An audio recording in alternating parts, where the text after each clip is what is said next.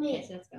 What's the last time she got married from out? She threw up. Okay, let's go. Oh, that was at school? Okay, let's go. Go ahead. Should I go to your bed? Actually, go to the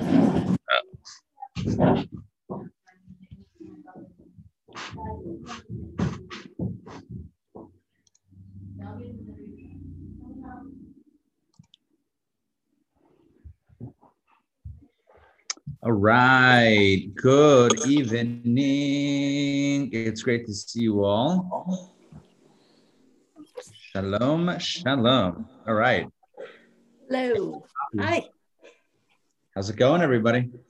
Good. Eve, great to see you. Good to see Adrian, you. great to see Hi. you. Charna, great to Hey. see you. Good to see Ariela, welcome. Thank Good you. to see you. Stephanie, great to see you. Hi. Anyway, this is a bit of a cross promotion, but I'm so happy about this. Code to Joy. Oh, that's cute. This is our new, this is our swag bag for our new Rosh Chodesh Society course starting tomorrow night. It's kind of cool. Bottle of wine, wine glass. It's the real deal. Oh. Anyway, again, cross promotion, but nonetheless, I figured I should mention it. The course for women, monthly course starting tomorrow night. Ariela, welcome. Thank you. So, that Ariela. yes. All right. Good. How's everyone doing? Pretty good. Right? Good. Getting a little tired of the pandemic. I know. Oh my gosh. Yeah. I wish we could just get rid of it, but Right. That would be good. I don't know. Hopefully sooner than later. That's all. That's crazy, but all right. Hope everyone enjoyed the book. Actually, it was very, very interesting. Really interesting. Mine coming out backwards for you, or is it just for me? It's just for you. No, it's just for you. Oh no, yeah, you're right. They're looking, Yeah, when you do the flip camera. Yeah, exactly. When you see yourself, it's backwards. Oh, so I see backwards. All right, that makes sense. Yeah. Right. It's like you're looking in a mirror. Got it. All right. I guess that makes sense. Okay, cool. Maybe we'll wait like another minute max just to see. Oh yeah, here. So we have more people joining. Okay. Yeah, let's wait another like 45 seconds or so, just so that we can formally start with. Who's facilitating? Ariela. Yeah, but everybody's welcome to bring topics and ideas. Oh, so you're front and center right there. At least on my screen. Mine too. Mine also. Really? We must have the same configuration. By the way, Adrian, I forwarded your notes and questions and comments to Ariela, and we spoke about them today. So hopefully we'll work them into. Yeah, we'll get to the present days and like kind of where the book ends into what it has evolved from Teimanim or Yemenite Jews in today's Israel. Yeah. I'm just curious. Oh, I'm sorry. Go ahead. I was just going to say that just in general, like Lisa's joining now. Okay, good. So look, this is I've been speaking with Ariela, and Ariela is really, the leader in this group. We were both wanting as much input from everyone as you wish. In other words, like this is meant to be, a group of really active participants to whatever extent that you all are open to it. So keep the ideas coming, keep the, questions or comments or thoughts coming as we go along tonight. Definitely be part of the conversation. Yeah, the idea is like, I think when we read books, it can bring some topics of conversation, but there's certain things that keep you thinking. And like, even though you put away that book at night, you just keep thinking of. Those are the things that are fun to discuss. So this thought-provoking pieces of the book, which I think this one had a few, so it should be interesting. Yeah, just a general question before we jump into topic. I knew almost zero about Yemenite Jews. Is this historically pretty accurate? Yeah, so I did a good amount of research on that. I was telling Rabbi Ari today that I was afraid to take the book has real factual history because it's a novel. The book context is actually pretty accurate. There are a few historians that are backing up Nomi's Eve research behind the book. The story itself of Adele and her family is unique and it's its own, but the dynamics and the family dynamics and the dynamics in the way they're related to their land and their neighbors, it's pretty accurate. So we can discuss some of those things that caught your eyes or were very unique, but they are, even though I'm not at all an expert on Yemenite Jews or tradition, I was able to do some check and balances of things that were accurate. Yeah, it's interesting. I caught my eye at one point. I don't know how you just said the main character's name, but my bubby, my grandmother, used to call me Adela. And when I saw the spelling of that, I'm thinking, Adela, that's her name. So. Right. That's like the Ashkenazi version, I guess. Yeah. This is like the Arab version. It's Adele, like it's like Adela or Adele, yeah, Adele. Yeah. Okay, so I think let's begin. So welcome to our second In Town Jewish Academy Jewish Book Club session meeting. It's really wonderful to see you all here tonight. Despite everything going on out there in the world, we know the power of a good book to take us away sometimes from all the other stuff and transport us into a different reality. And talk about a book to transport us into a different time or a different culture, as was just, we were just talking about that a moment ago, about a culture that many of us perhaps are not at all familiar with. So with this, I want to once again give my appreciation to Ariela for leading the book club and for coming up with the titles or suggesting the titles and for facilitating tonight's discussion. So I'm going to take a step back and ask Ariela to please take it away. Thank you, Rabbi Ari. I think to begin with, I love starting book clubs with just general thoughts of the book. It can be a minute, not everybody needs to talk. But just, I would love to hear, what did you think? Did you enjoy the book? Was it surprising, unique, fun? Anyone who wants to give their general appreciation of the book would be great.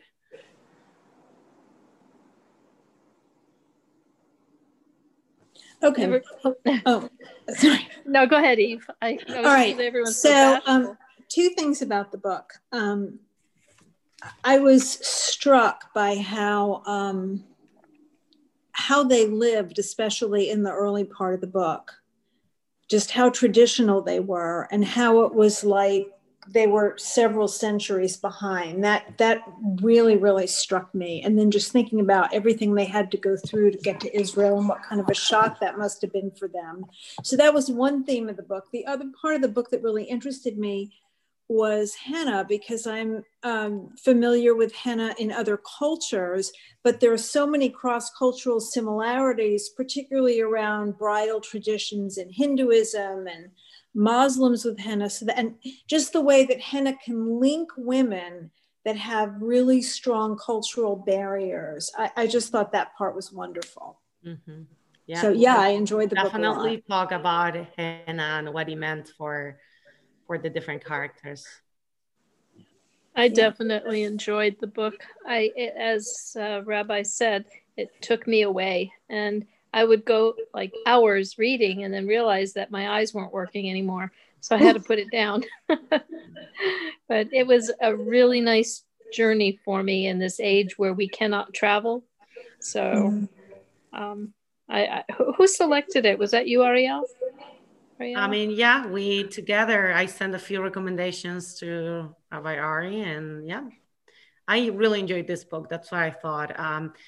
Plus the uniqueness of the Yemenite Jews, how much we don't really learn about them. And I mean, 90+% of American Jews are Ashkenazi Jews. So this is a very unique journey, as you mentioned. Yeah. Very unique. I only know one person who is Yemenite, and she lives in Israel. She's the ex-wife of a friend's son. So, but she's a wonderful person. Yeah. Awesome. Yeah, I love how this author developed characters. I felt like I could really see the people when she described them. So they lived for me. They jumped off the page, and I really liked Adela's imagination, the way she kept likening people to certain animals. She had such a vivid imagination. And I want to ask you a historical question, because I have always heard, well, not always, I've been interested in Yemenite culture for a while, though. So since I've been kind of looking into it, I was aware of these child weddings, and it's very controversial. And I wondered if that was truly why they happened, because there were confiscators and because these children were otherwise going to be kidnapped and converted by Muslims, because that's sort of, even though it doesn't really make it okay. For instance, Mr. Musa, he ended up passing away, but I've heard that there were actual real weddings like that sometimes between a very young girl and an extremely old man, and it was really inappropriate. So I don't know if you have any more to say. And I think that's a very interesting topic. And I mean, as much as we try to be neutral when we're seeing the eyes through a different culture, we cannot judge the situation with our own eyes. We'll definitely cover that specific topic. I think it's one of the most sensitive ones about their lifestyle and the way they used to live. So absolutely. And it's real. It's really part of what you're saying. It's that protection, but also it was more than that. So yeah, and I don't mean to criticize the families at all that it happened to. I've spoken to Yemenite women who are kind of, they're upset about it. Right. I mean, they're descended from these people, and they're kind of like, this should not have happened. And so the younger generation of Yemenite women is starting to speak out about it. Yeah, and we'll definitely touch on that, because it's a very interesting topic, I think. You're muted, but I can tell you're talking. Yeah, as an overview, I don't read hardly anything, and I really appreciate the opportunity to be exposed to these books. It's been wonderful. If I were not in a book club, it would take me 4 months to get through this book. I can relate to that. And it was challenging with the detail of the descriptions, but I had to be ready for tonight. The other thing that I guess, I did Google Nomi Eve, and I wanted to find out just a little bit about her. And she's only written 2 books. Right. And then I landed on a Yemenite Jewish page, Wikipedia, for what it's worth. And they had a picture of a woman, I think it was a hand-drawn picture with all the jewelry and the weighted down jewelry and scarves, whatever. I mean, it was like every other word. You didn't really know, but you can kind of still read it in context. And the other thing I noticed was there were so many deaths of babies. They counted it, or it didn't seem to be so such a big deal. But they sure were counted.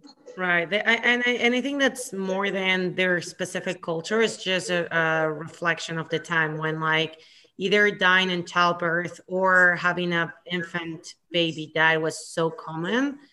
It was almost as an account of, people used to say, this is the amount of kids I have, and this is the amount I have living today, because it just, through infancy and childhood, it was so common. Well, one of the husbands went crazy when his wife died, and then the baby died. Right. There are certain situations that are more traumatic than others, I guess, through the books. Or, I mean, every person gets affected differently. But just having to say something like, X person has 8 kids and 5 are leaving, was very, very common. and tragic, but definitely common.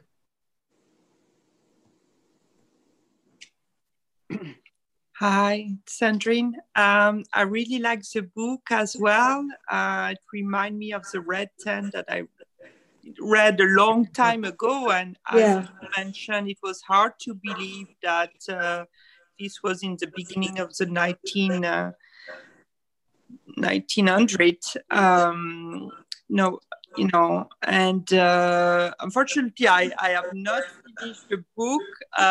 Not because I didn't love it, but by lack of time. So when, you know, they moved back to Aden and a little bit further when she met again Benjamin, but that's fine. I can hear, I will finish it. And I feel like now, you know, as she said, she's entering the modern world and, you know, more things are coming up. But until then, you almost, you know, could picture them living in tent still. Yeah, absolutely.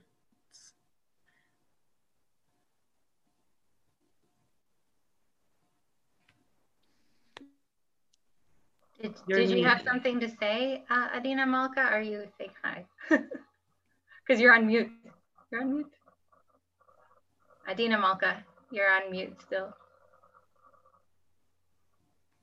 I think Adele, you're muted if you're trying to talk. Oh, yeah, you know, I just came in late, so I wasn't sure how it was all structured, whether you had to wave your hand or whether you could just respond or what. But I'm asking now, like, is there a theme, or are we just sort of piping in what our questions were? Happy to answer that. Yeah, no, everybody, you can always jump in. I'm going to bring up topics of conversations, but also they can evolve in different ways, and that's totally welcome. So yeah. Well, you know, when I was reading it, first of all, I didn't want it to end. It was just so wonderful. But this whole world of henna and every artist having her own, you know, her own patterns, her own, you know, colors. And I was just intrigued by how complex that was. Right. And it was, I don't know whether you've already discussed this or not, I could not believe the use of henna, that Hani had, you know, put these secret messages, you know, to meet on I just couldn't believe that she actually put those secret messages on her arms. I was just shocked. That was a shocking piece, definitely. So I'm gonna jump into a few pieces of the book, and then I think we should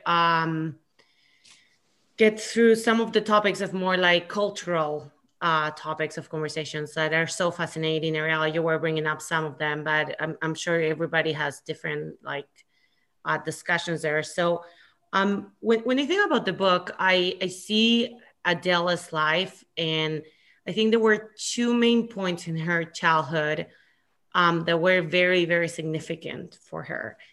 The first one is when Asaf, the cousin, showed up in town, and all of a sudden she has a prospect and she's engaged, and like all feels freed, and it was a big transformation. And then things happen in that story, but the other big milestone in her childhood, I mean, we see it and it's hard to think she was a little girl, but she was a little girl. The other piece is when their cousins, I mean, Hani specifically, but the family move into town, and how that transformed her. I don't know how, I mean, if anyone wants to share, how did you see her childhood and those specific milestones in particular, but just anything that that caught your attention? I mean, definitely nothing that we can necessarily relate, but there was so much fear and then some happiness. One thing that I just need to share that I was amazed is like the fear of the confiscators was so big, but at the same time, her family life, even though she had a great relationship with her father, the relationship with the mother was really poor, at least in her infanthood. and the big brothers, again, we're seeing it from the eyes of a 5-year-old. So I wonder how much of that is true, but they seem to be super abusive, and still what she fears the most was confiscation. It doesn't matter how bad her family life could be. But then these two things happen. She sees Asaf, and then her family joins town that are definitely milestones. So any comments on that?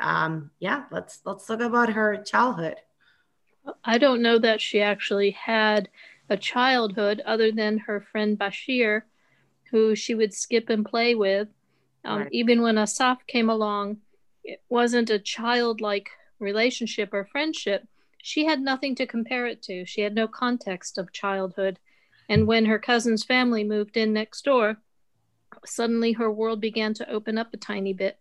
And she saw that there are differences in how people live, different than how she lives, because her life was day in and day out the same thing. Right. Her chores, sitting by her father's side, and then later on becoming afraid of the confiscator and just putting up with her mother's shenanigans. Yep, that's a great point. Did she even had what we think of a childhood? She loved her father, though. She loved her father, and she loved being in the stall with him and working with the leather. We at least had one parent. Definitely. That was a beautiful relationship. I didn't understand why the mother had to be so awful. She was awful. She was mean. And I mean, the child's life, it was the place that she had in her family. She was the baby. She's the only girl. And, you know, it just, the place of women in this society was awful. But it was especially so. And I'm wondering what the motivation was, the author's motivation to make the mother such a horrible character. You know, what did that add to the story? Right. Why? It made her, I mean, she was so lonely and you know, so what do you think? She lived in a shadow of guilt all her adult life, right, because of an indiscretion. That I think that brought this story out. She lived a fake life. Her life wasn't truth to herself, and it was not only that, it was that layer with guilt, layer with an unhappy marriage. I mean, I'm not trying to defend the story, but I just think that it comes to show us that it was so hard to be yourself at the time, and that has a weight and has a big weight. And in her case, she just was an evil person because she was living a completely, like, a life full of like guilt and probably not herself. Right, she was living a lie, and I think she was also afraid of being revealed. Right. That fear was when she had that encounter later in the book, where like we understand why she was so scared of the family moving into town. We understand those because they knew. Right, they knew. She knew the aunt. Yeah. Rachel didn't know what happened in that henna house, so definitely. It's almost like she felt she didn't deserve to be a mother. Right. But also she was. I mean, her marital relationship was also horrible. I mean, so she was mean to everybody, mean to her husband, mean to the kids. And there's situations like that today, all through humanity. For sure. Yep. Anything else about her childhood? The only thing that I wanted to say about it was hard for me to relate to her as a child. And I don't know if it was because of the experiences that she was having or because of the writing. I just didn't quite think of her as a child. Right. I remember stopping at some point in the book when she already moved. And I'm like, wow, she's only 16 now. And right. We've already read 200 pages of like deep transformation, but she's only 16. She's still a child. But we already relate to her because, and that's what makes the writing of the book so interesting, because it's first person, but from present time. She's always looking at her childhood. She's like, at that time I didn't know, but now I see that this is why this happened. Okay, maybe that's so that makes makes it, it's a very interesting narrative style. Like it's first person, so it's not a narrator telling us what the little girl is going through. It's the same person, but from afar, from looking backward. Then that's why. Back, right? It's when she writes at the end of the book, she's like, I'm gonna write my story.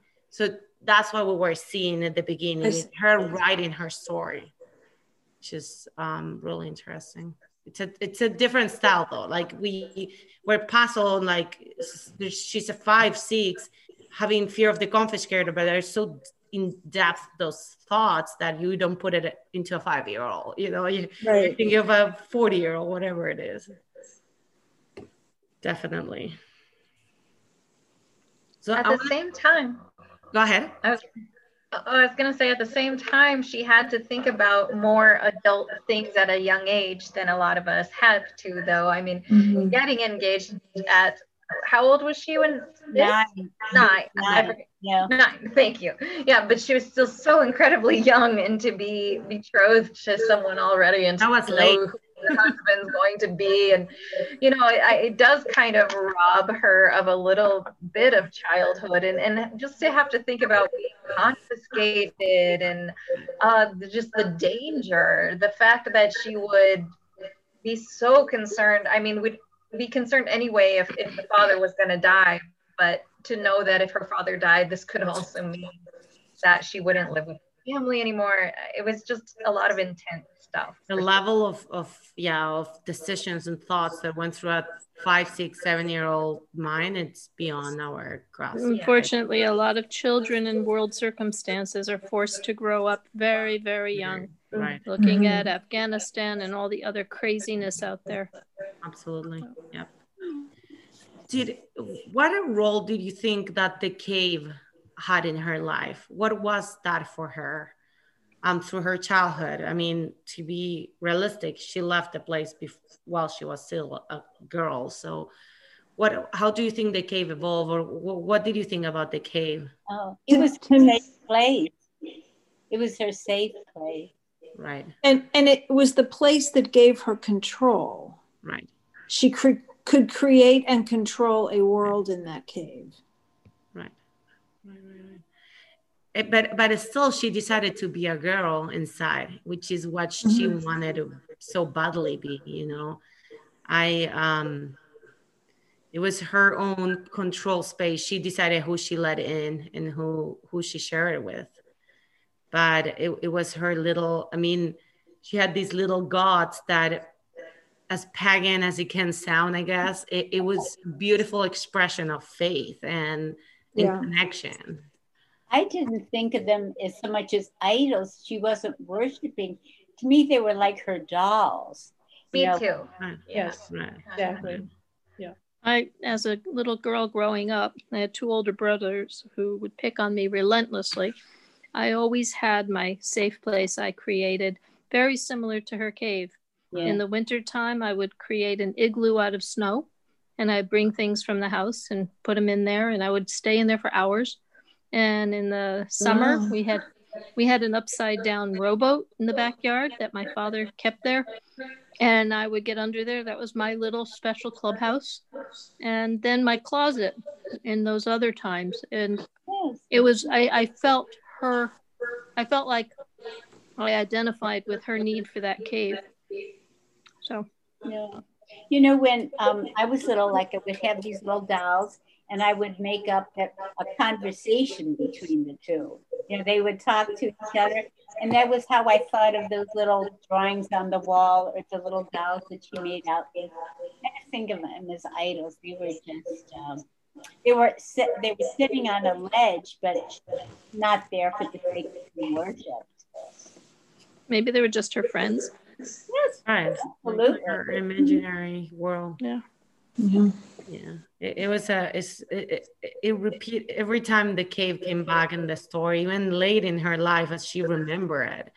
It was that safe space, that safe place on her, some sort of a stability. It doesn't matter what's happening, she was able to come back there. And then the 3 people in her life that were most important, Benjamin and Asaf and Hani, all of them were in that cave at one time or another. We're invited to the cave, right? Yeah. Absolutely. I mean, the name of the book describe it, but I think definitely henna is the core element of the story. It serves so many roles through the story of the book and through probably the Yemenite Jews' life in general, but it meant, I think, I can think of 500 questions about the henna, like what it meant for Adela specifically, why her mom, she wasn't allowed to do henna for so many years. But then something that struck to me as the core piece of henna, and maybe today, even though some people are trying to return to the roots and trying to connect to, like, I have family and cousins that before their marriage today, they would have a henna party just as a way to remember in this. I'm here in the US, I mean, just as a way to remember in these traditions. But the value that henna had in the book of a way for women to connect and to communicate. More women, most women at the time didn't know how to write, didn't know how to read. And henna was a way to express themselves. That to me was the beauty of it. And I mean, Adele, you brought up the fact that it eventually was used in a crazy way for Hani and Asaf to meet. Like, regardless of that, I don't know what was the most interesting piece of the henna that you see through the book and through Adela's life and just in general as a piece of expression? Everybody's muted, so if someone is talking, I cannot hear you. I didn't understand for the longest time why Hani was not Hani, what my mind is going. The main character, tell me, Adela.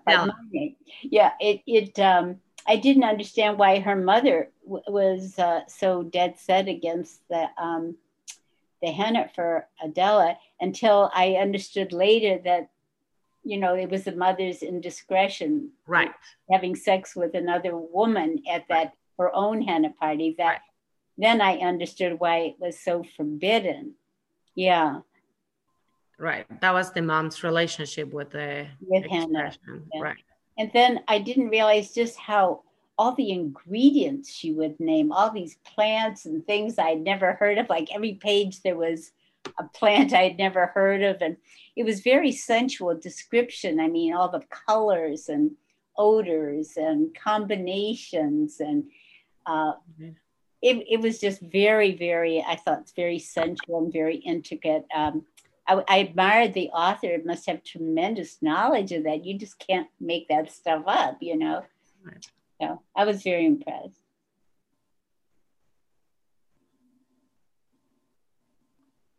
Anyone else? Anything about henna's meaning in the book or just in general that struck to you? I liked the part where when they were traveling and they were at an oasis, and she ended up teaching little girls the alphabet. Oh wait, that didn't have to do with the henna though.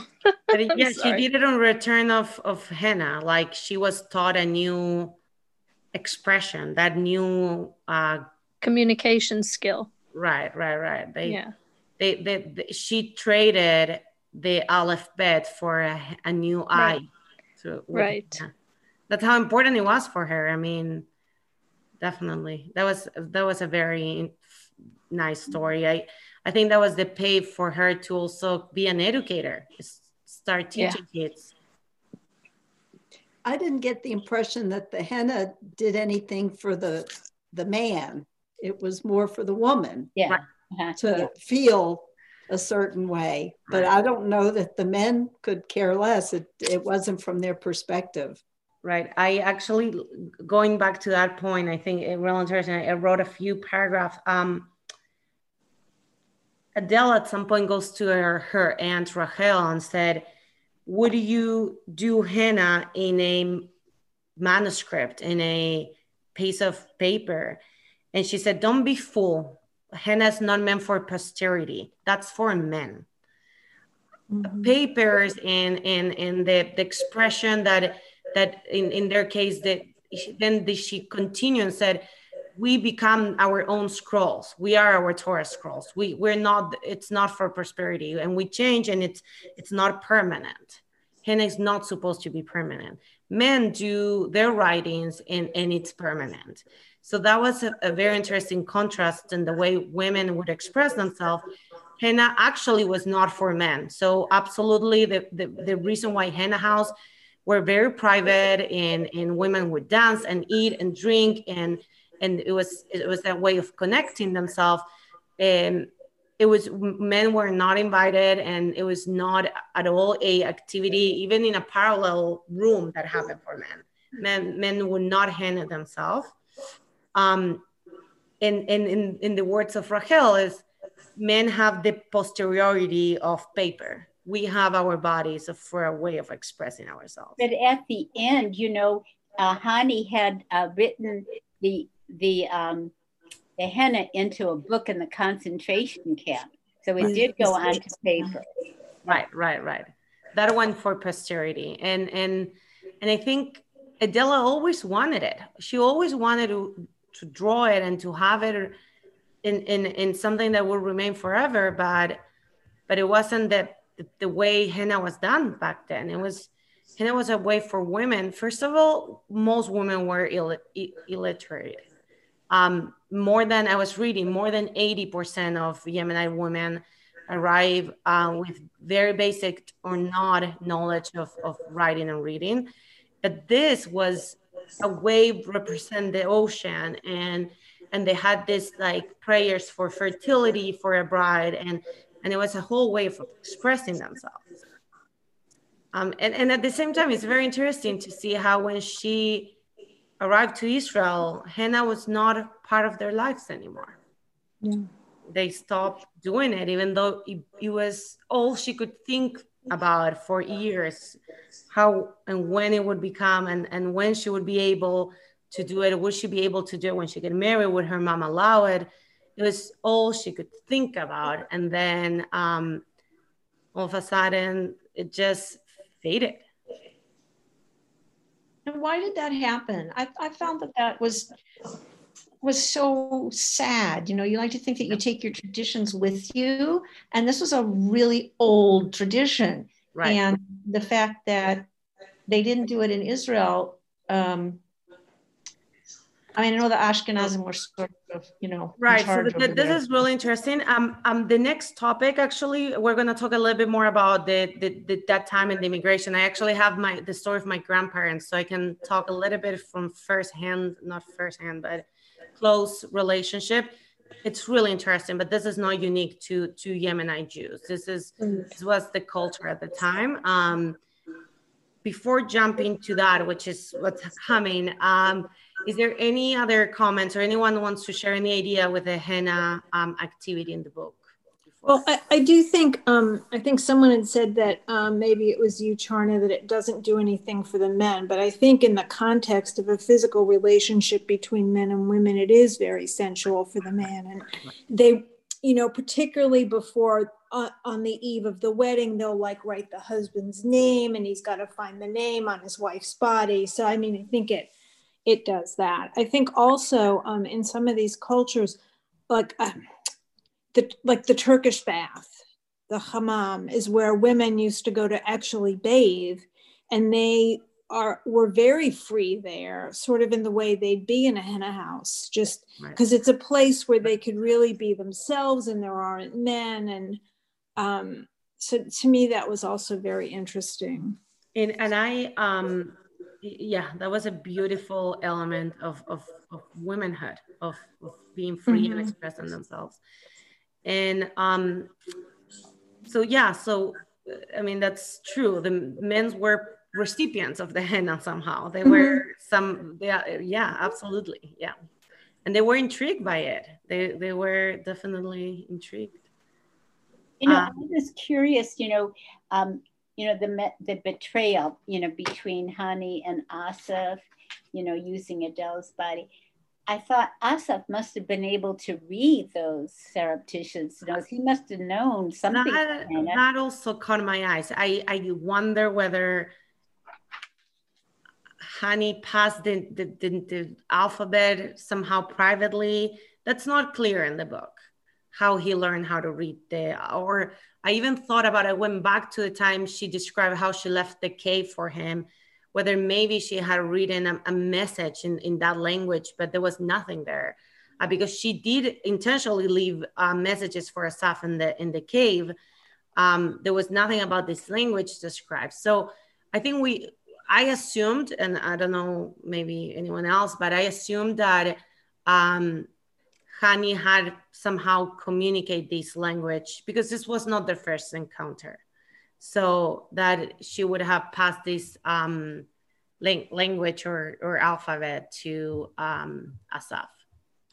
Well, Hani had a secret code. I mean, maybe she imparted some of that to Asaf, like if you see a rose or if you see a vine, or, I mean, maybe she didn't, give him the whole kit and caboodle, but maybe, she just said, look for certain flowers, or that'll mean, I'm not so sure that it was as deep as her using Adele's body to send messages to him. I think it was just a pure chemistry that the two of them had right from the get-go. And she always had this wily way about her. And, I just think that was nature taking its course. And they were just not being very nice to Adele. Right. I thought it was a very specific communication, because it let Asaf know when the husband would be at work or the father would be out of the house. I had a feeling that there was something, not just attraction, like they could have met behind a barn, but it was the affair took place in Hani's house, and she was letting Asaf know, what time. Yeah, so I thought it was pretty specific. Another, I mean, that relationship, the way Hani meant so much for her, how much she taught her, and eventually she betrayed her. But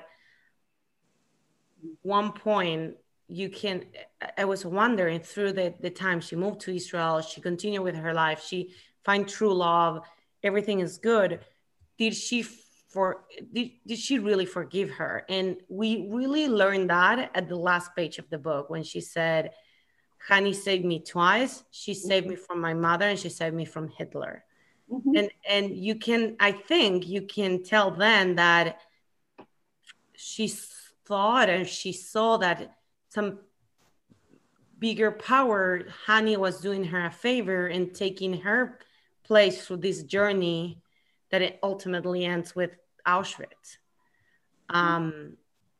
Well, if she had stayed with Asaf and went on his journey, she would have been in Hani's place at the concentration camp. That's the point. Yeah. Right. So that gives me that feeling that almost is even more than forgiveness. Is she felt that Hani sacrificed herself for her. I don't know if you guys had that feeling at that point of the book, or was it? I don't know if it made me forget. It's a hard question, but I don't know. That was very interesting. So going back to the time she leaves with the skull. I mean, it has a few names, but the operation that basically saved Yemenite Jews from Yemen.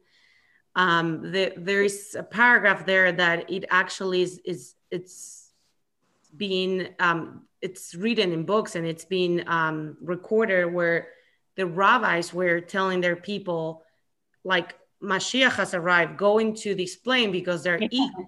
They are literally eagles. And that they were seeing planes for the first time. They thought there's nothing worse than this new thing. the rabbis, they stayed till the end, making sure everybody would get into their planes, making sure they would read this paragraph in the Bible that says that when Mashiach arrived, we would fly in eagles. So that was the message, and eventually took, I think that there is an account of 200 or 200 Jews that stayed in Yemen, but 99% of Jews from Yemen left to Israel. And in the 1949 all the way to 1950, 51, they arrived to northern Israel, and they settled camps of refugees, and they were tasked to become Israelis. I was telling Rabbi Ari that my family from a different part of the world did a similar journey, that my grandfather with his siblings arriving to Israel, my great uncle's name was Aaron, he's still alive, thank God. And they were, this is not an Israeli name, even though it's a biblical name, it's a Jewish name. You need to have an Israeli name. And they changed his name in 1950 to Tzvi because I was Israeli. And now people know him in Israel as Tzvi, but like we know him as Aaron because of my family. But in any event, it's just a little story of how the goal was to create this melting pot that doesn't matter where you come. There were people that were Holocaust survivors, and there were people coming from all the Arab world, just from everywhere, and becoming Israelis was the goal. That was a goal. It's like there's two goals. One is that you're physically safe, your body, you have food, you have the way to survive, and then that you become Israeli. But what's the price of that? And why did Hannah die, or why they stopped dressing the way their culture had made it so important for so many years? Is because this was the plan. There was an intention behind, which is we become Israelis. There's no more Yiddish names. There's no more just Arab names. We all have Israeli names. We all sing the same songs. There was even a tradition in which there was a list of songs danced in a wedding, which were very Israeli songs. And you don't sing anymore your traditional songs in a wedding. And that's how the extent of it. And even though they knew that generation will remain very attached to the roots, they wanted to make sure those kids become Israelis. And when we say it with today's eyes, it's almost sad, but I don't know what do you think about this evolution, or if you want to call it that way, that was living in the 50s and 60s in Israel? Well, I think I was studying sociology at Hebrew U in the 70s. Oh, wow. And social anthropology. And there actually was then an effort, so this would have been like the early to mid 70s, to go back the other way. And for example, with the Moroccans, to reinstitute the festival of Mamuna and to do things with the Yemenites, because they felt like that intentional thing didn't work. And not only did they lose their, and they kind of lost their culture. So they wanted to bring back pride into that next generation. So the idea was they thought it didn't work. That was they thought it had gone too far. So they wanted to work. So this would have been, I guess, the ones that they were targeting would have been the children of the immigrants, to start bringing back some of the culture so that they could get pride in their origins. And also another way that it didn't necessarily work out was similar to what we have here. There were racial problems, people with darker skin, and they were in the hovels and the slums, and they weren't allowed to get ahead in Israeli society. It was just a very difficult, challenging time for all the immigrants. Absolutely. Yes. So a question that I'd had about the assimilation of people, what language did they speak in their home in Yemen, And then they had to come to Israel, and they didn't know what spoken Hebrew was. That was only since Ben Yehuda came along. Right. But the Israelis were already adapting that. Right. So I was reading about this actually. Their language was called Yemenite Judaic Arabic. Those 3 words were part of their language: Yemenite, Jewish or Hebrew, and Arabic. The composition apparently was about 20 to 30% Hebrew, obviously biblical Hebrew, but still. It had a good part of Aramaic, which it's very similar to Hebrew. So you could always like think that about like up to 50% was somehow words that would be relatable in Hebrew. And then the other part was Arabic. And that was their language. And men, because they were literate in Hebrew and they know how to write and read. I mean, we know Adele and her family knew as well, but this wasn't the norm. At least in the North was not the norm. They were better than the women. So there are some people narrating the story from the Israeli perspective. When the Yemenite arrived, what did they find, and how they were so lacking culture, and they didn't know how to use basic, like they were leaving the water running because they didn't know to turn it off, even though there's no water in Israel. Like, I mean, this is from the perspective, I mean, we knew they had a very rich culture, but I guess if you're from Tel Aviv and you come to these camps to see these people, it was almost like going to a zoo, you know, like they're so different, they're so unique. But that's the language. So men had an easier time adapting to modern Hebrew than women. But in general, all the basic words, they were familiar. So food words, so any like just utensils, things that could be from biblical or old Hebrew, they had familiarity. But that's a really, really interesting question. Yeah, their language was a unique language. And another interesting fact is that historians think that Taimani Hebrew, the actual Hebrew when they spoke in their synagogues and in learning Torah, is the most close to the very, very old Hebrew from the time of the temple. The way they distinguish every single letter, like, I don't know, in modern Hebrew or even in Ashkenazi Hebrew, an Ayin and an Aleph, you cannot tell the difference. For Yemenite Jews, they like, I don't know how to do it, but they have a tone. I can try. It's like lion, and it's way back in your throat. It's lion. This beautiful Yemenite singer and I had a session together. The one who's in Bint El Funk, the lead singer, she taught me about Yemenite singing, and she was like, why can't you make that sound? It's so easy. It's lion. And I'm like, like I had nothing to relate it to. It's very unique. It's very unique. And apparently it is the most similar to our native language. So it's very beautiful and sad at the same time. What we were saying, that it was needed to melt, and they were trained to stop this accent. They were, and again, and thank you for bringing that context, but in the 70s, there was some sort of going back. But in the early time when they would arrive, they would teach them, correct them from their pronunciation, and like the way they pronounce, like they would give them a pen and say iparon and don't make the ayin sound the way Temanim do, make it as an Israeli. Like they would force them to fit in. So, but yeah, that's their language, which just a beautiful also expression. And please just jump in. But I had, going back to the book and seeing their life in Yemen. One second, Ariela, if I could just jump in for a second. Yeah. I'm really enjoying the conversation, but one thing, and you and I spoke about this earlier today, and I feel very strongly about this.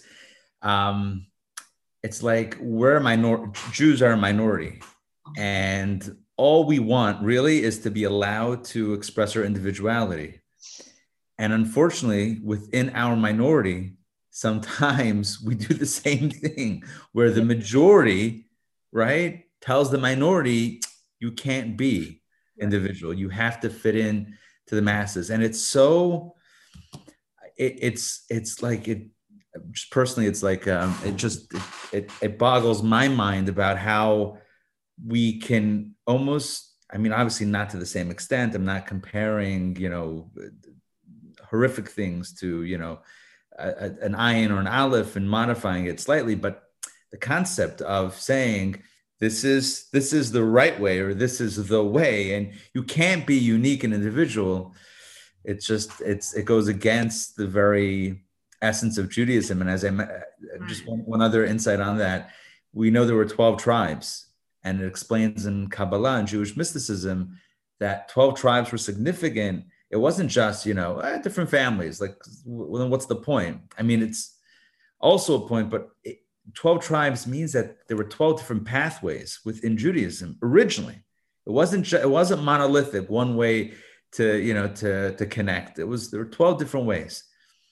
And to the best we can, it's really important. And we see this. It's really important to preserve unique individual customs and language and culture and dress and food. The world's a better place with diversity. That's for sure. Anyway, that's a quick comment. I agree. Yes. Oh, the way I see it is, Israel was just becoming a nation on day one. And they had to unify under language and strength. They had all these Arab enemies, the day that they were made a nation, they were attacked. I think that preserving your heritage is maybe more of a luxury once you get past the price of survival. Definitely. It was. That's a really good point. That's a really good point. They did that here with the Native Americans or the indigenous people, or the children were actually taken away from families and sent to schools where they were not allowed to speak their native languages. And then when they would come home, they couldn't speak to their parents. I learned that recently because my daughter, who's 4 years old, is watching a PBS kids show, animated show called Molly of Denali, and part of I've over here one. I'm a fan. Well, I'm not a fan, but whatever. But I overheard an episode where the grandfather is talking about how they didn't let them sing their songs, and they whoever the they is, I wasn't paying that much attention, and it's for kids and whatever. Yeah, I don't know how deeply they got into it, but for sure, what he was saying.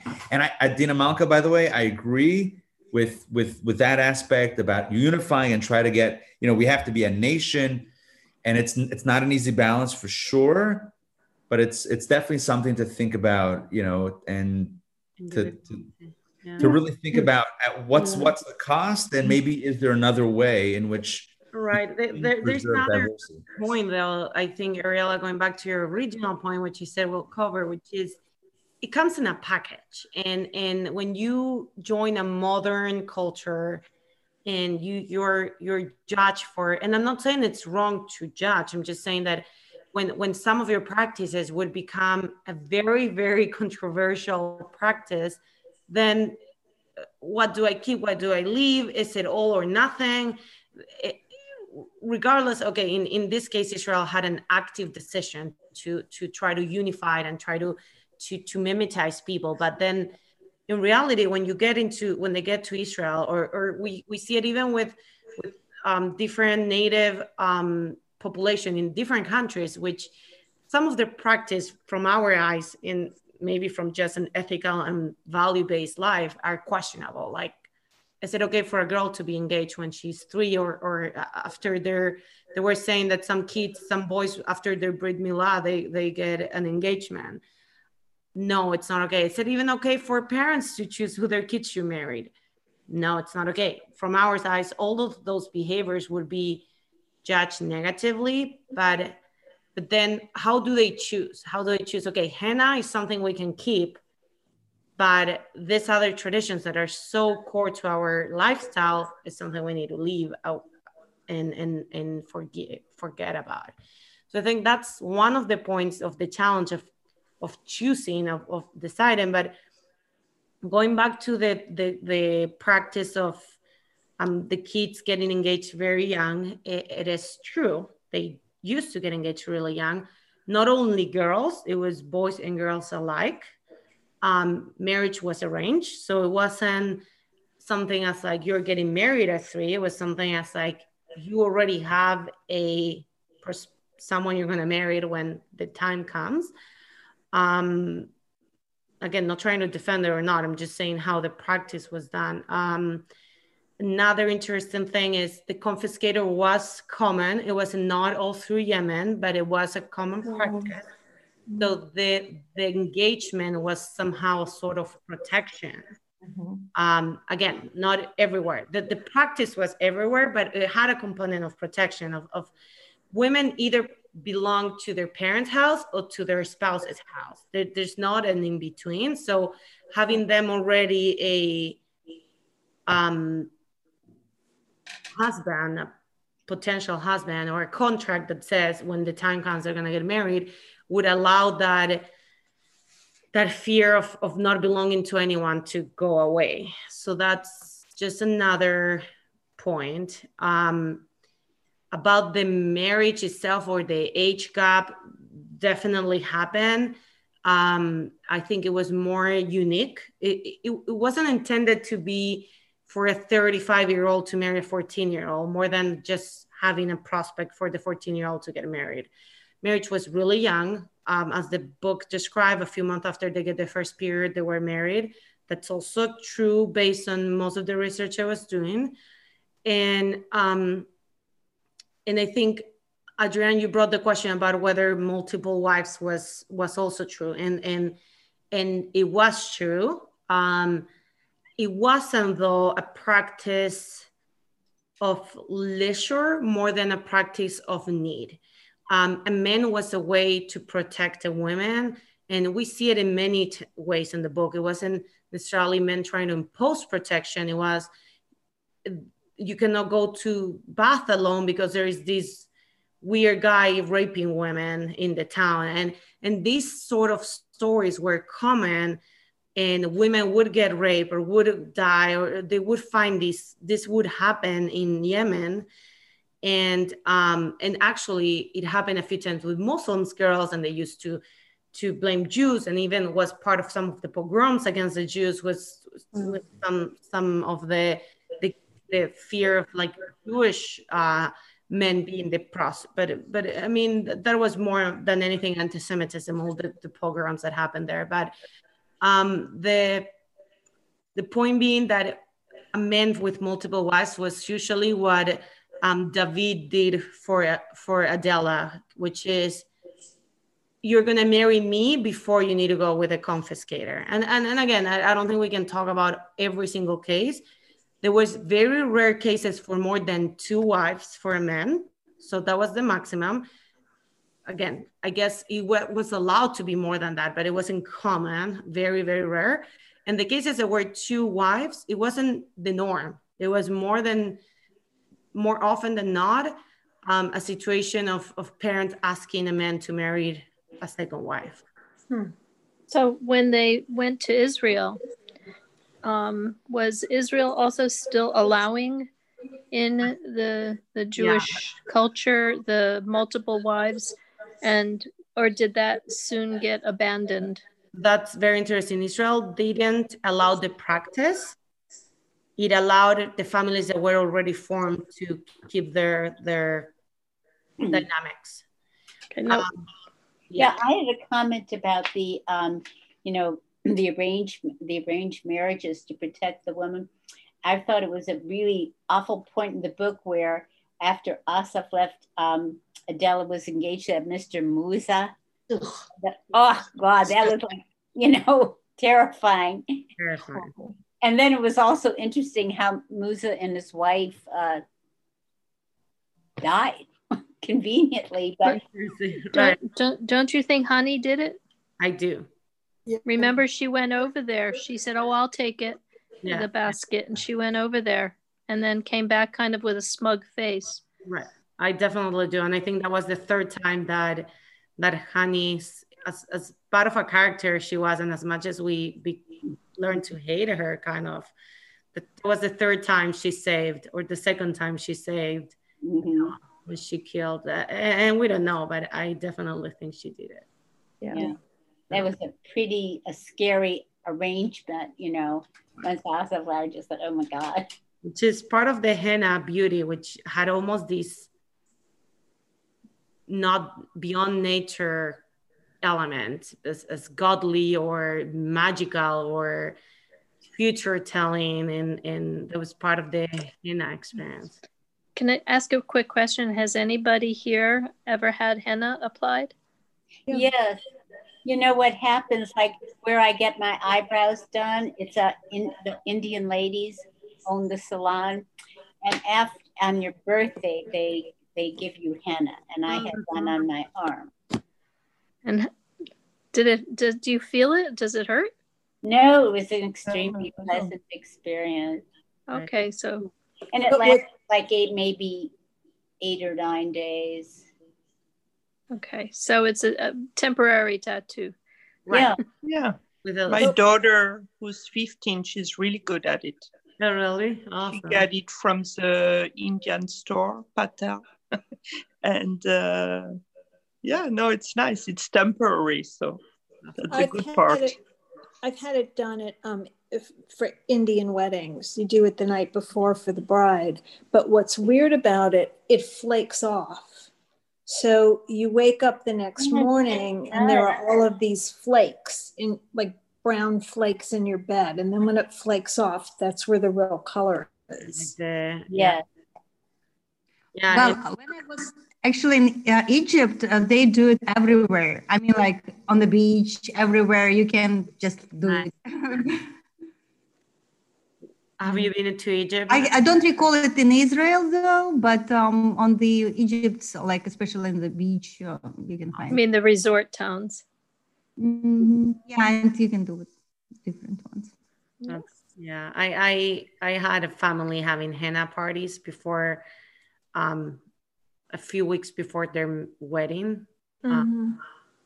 The tradition today is that it should fade completely before the women immerse themselves to the mikvah. So it's as of not to have anything between your skin and the water. So in the book, it was done a week or so before. I don't know if we become more strict. We can leave that to Rabbi Ari to discuss. But I know at least the people that that they've had it, it's been enough before the wedding that will completely fade. Rabbi, are the women in the Chabad world using henna, or is that not part of the... It's a good question. I have not seen it be used in like within the Chabad specific community, but the larger Chabad community, when I say the specific Chabad community, I mean like, Crown Heights or whatever. It's definitely not prevalent. If some are doing it, I'm not familiar with it. But certainly within Chabad communities out there in the world, Chabad is worldwide, so there's definitely a lot. We had a young girl. Well, I mean, Sandrine mentioned that her daughter is doing it. We had another not young girl anymore, but another girl who came up through our Hebrew school, and yes. Alana Morrison. So she does it, and she's very prolific at it. So it's around, but it's not necessarily a specifically Chabad custom. So I'll put you on the spot. As a man, if suddenly your wife said, "I'm going to have a henna done," and she came home and showed you, do you think that it would bother you, or would you like it, or do you have any feelings one way or another? It's a good question. It's a very good question. You're really putting me on the spot. I know, I said that. At least you're not putting me on the spot or anything. No, okay. So you don't need to answer. It's okay. Yeah, and I don't think it would bother me. I don't think it would bother me. Well, you're a very forward-thinking person. Or backwards in this case. It's historical. Right. Susan. I have a question about henna. just in general. Isn't henna imitating the customs of the Gentiles, Rabbi Solish? It depends. Yes. You know, if it's a Jewish custom, then is it a Jewish custom? It didn't start out with a Jewish custom. It seems like in certain areas it became. It's interesting. Yeah. It's like along the lines. It's a good question, and I would have to do a little bit more research. I haven't heard it being considered chuk hasagayim, the custom of the nations, and therefore being forbidden. I haven't heard that, but I understand your question. It reminds me of a similar thought, you know, in this past week's Torah portion. Yesterday, the Torah portion we read yesterday talks about Eliezer, the servant of Avram, Abraham's servant, who meets Rebecca, and he gives her a nose ring. And in many, you know, Orthodox Jewish communities, a nose ring would be something that would be, you know, too out there. Right. And our matriarch Rebecca got a nose ring, and I'm sure it wasn't to give to a friend. I mean, so what's interesting is, so who defines what is Jewish custom? I'm only bringing that to ask the question, kind of I don't know that I'm giving you an answer. This is also a rabbi technique, by the way. But no, I'm kidding. Yeah, I know. Ask the question also, which is, so what makes a custom Jewish and what makes it not Jewish? And at what point is there maybe a tipping point where it started off as not necessarily a Jewish custom, but it became a Jewish custom, even just not the same thing, but, you know, another point. Chapter and verse in Torah doesn't have Jewish origins. Right. Is it true that the Torah forbids us to pierce the body? That's not true. Oh, that's not true. Piercing. We have a few. You can't mutilate the body. You can't harm the body. So if it's for beauty, I mean, earrings, right, are universally allowed and accepted, because even though it does create a hole in the body, it's not considered to be harming the body. It's considered to be for beauty. Right. So then the question is, so who defines what is beauty versus harm? Right. And it's the question, what's normal and what's accepted, et cetera. And then who defines what's accepted? Again, I'm not answering the question. I'm just telling you that it's a very good question. I haven't heard it, Henna, getting back to the original question, being in the category of that which is, you know, adopting the, you know, a foreign custom, but it's a good question. And I think it's still popular among the Jews from Morocco and Tunisia descent. And yeah, it definitely has a long origin in communities, and it being that that's the case, to say that it's, you know, it's not Jewish because we've never heard, when I say we, Ashkenazi Jews haven't done it, you know, or didn't practice it. Yeah. That's a bit of it's like I said before, we're a colorful people, and that's a good thing. Yeah, that's very interesting, because I mean, the book, I was thinking a lot of how many of their costumes are just borrowed from Muslims living among them, and the opposite, how many Muslims borrow Jewish cultural. It's not very clear the origin of henna, whether it's a Jewish or not. Very likely not, but it was made into a Jewish tradition and then evolved into Muslims requiring Jewish artists because their expression was unique, or so it was always shared, and it was always like evolving from the other to us and the opposite way. But also it shows so much how much of our Judaism is touched by the surroundings, and are they bad practices or things we should stay away? But like, if you compare Jews from Russia or the ones more that we're used to in America, 90% of Jews are Ashkenazim, or Europe, how much of their traditions and ways were actually affected by the neighboring? A lot. And, no question. And names that in the Torah we talk about how keeping Jewish names was our vital survival skill, but how many names we took from the surroundings, like how many Ashkenazi names we consider Jewish today, but in reality, they're swords that they have Jewish swords, but they also were combined with the culture and the way they wanted their names to sound fine on the local.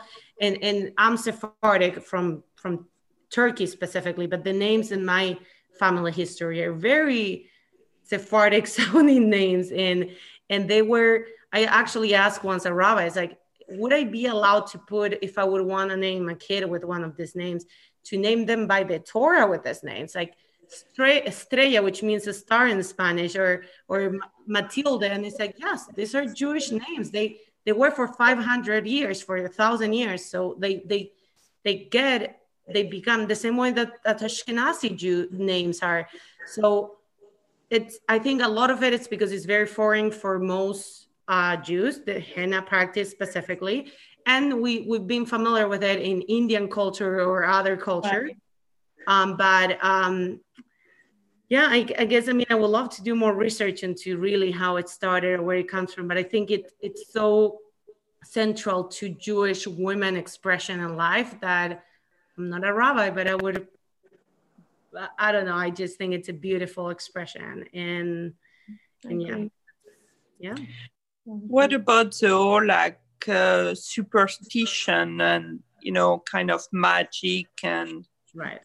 Seem to be in the culture, also in the Sephardic culture more than Ashkenazi with the evil eyes, Hamsa, I don't know. I don't know more than Ashkenazi though. I don't know. Maybe at least in Chabad we have so many.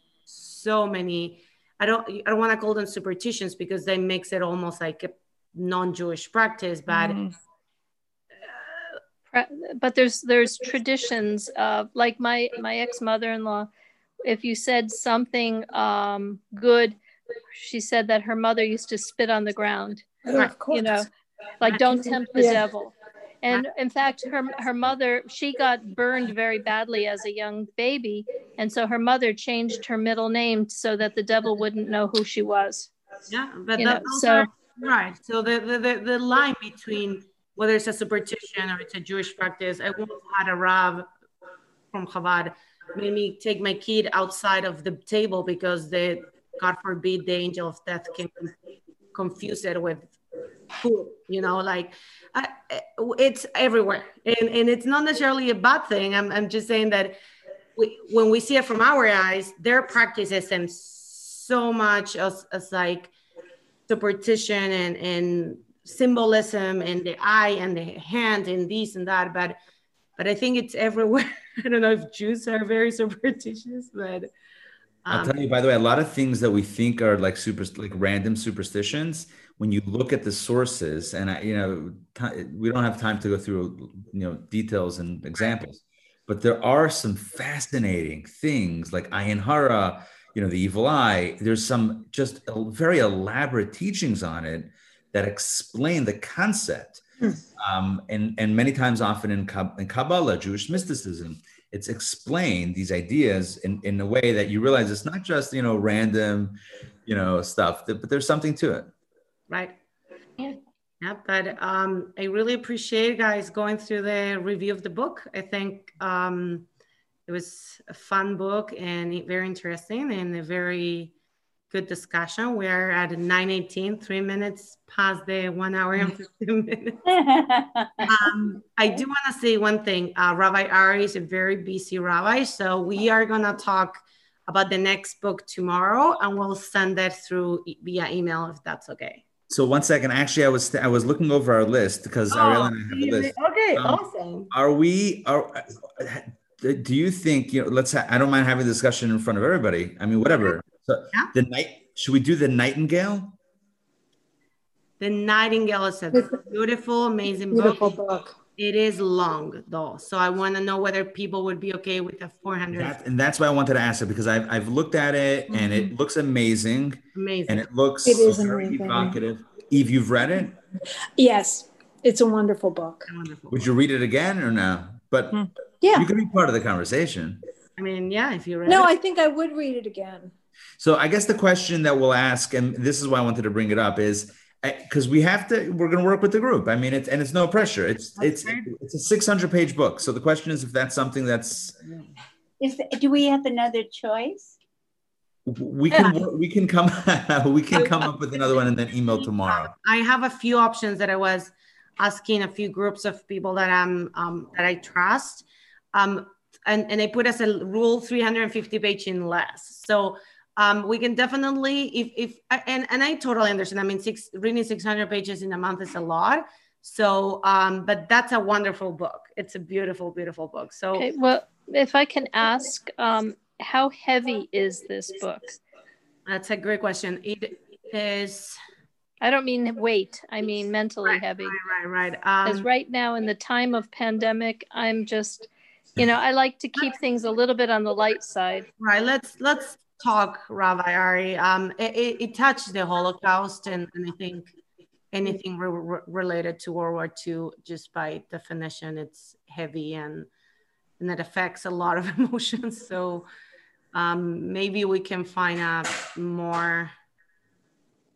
But if the majority wants to go with it, don't let me hold you back. So I wanted to take the temperature by floating it, and I'm getting the kind of the caution on a few sides, the page count and also the topic. So let's not set a book right now.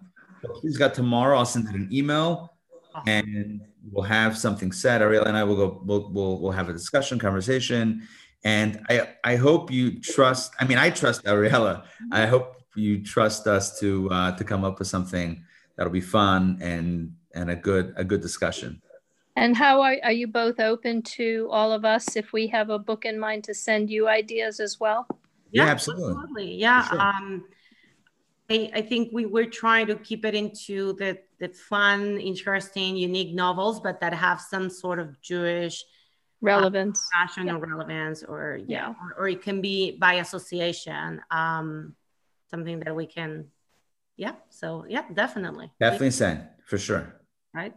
Thank you. Right. And if you want to learn more about the Yemenite culture on a light topic, there's a nice Israeli TV show called The Baker and the Beauty. Awesome. And it's free on Prime, and it's cool. the Yemenite family. So nowadays in Israel. What's it called again? Sandrine, what's it called? The Baker and the Beauty. I think I saw that. Yeah, it's pretty light. It's not lethal, but it's fun. It's fun. Okay. Sounds good. Ariela, thank you. Thank you all of you. Thank you. It was a wonderful discussion. I just want to mention one more time. I don't know if you can see this. Time. Oh, that's yes. We have our custom Rosh Chodesh Society cup and our bottle of wine and our gift bag. If you want to join tomorrow night, we have the launch of it's for women only. And Dina Schusterman will be teaching it tomorrow night. It's a course called Code to Joy. It's all about joy and happiness, and it combines positive psychology with ancient Jewish teachings, and it's a very cool course. So highly recommend it. Highly recommend you can take a look on our website, intownjewishacademy.org/joy. So join. It'll be fun. Thank you. Pleasure. Okay. Good night, everyone. Great discussion. Thank you. It was a great book. Thank you, Ariela. Bye. Bye.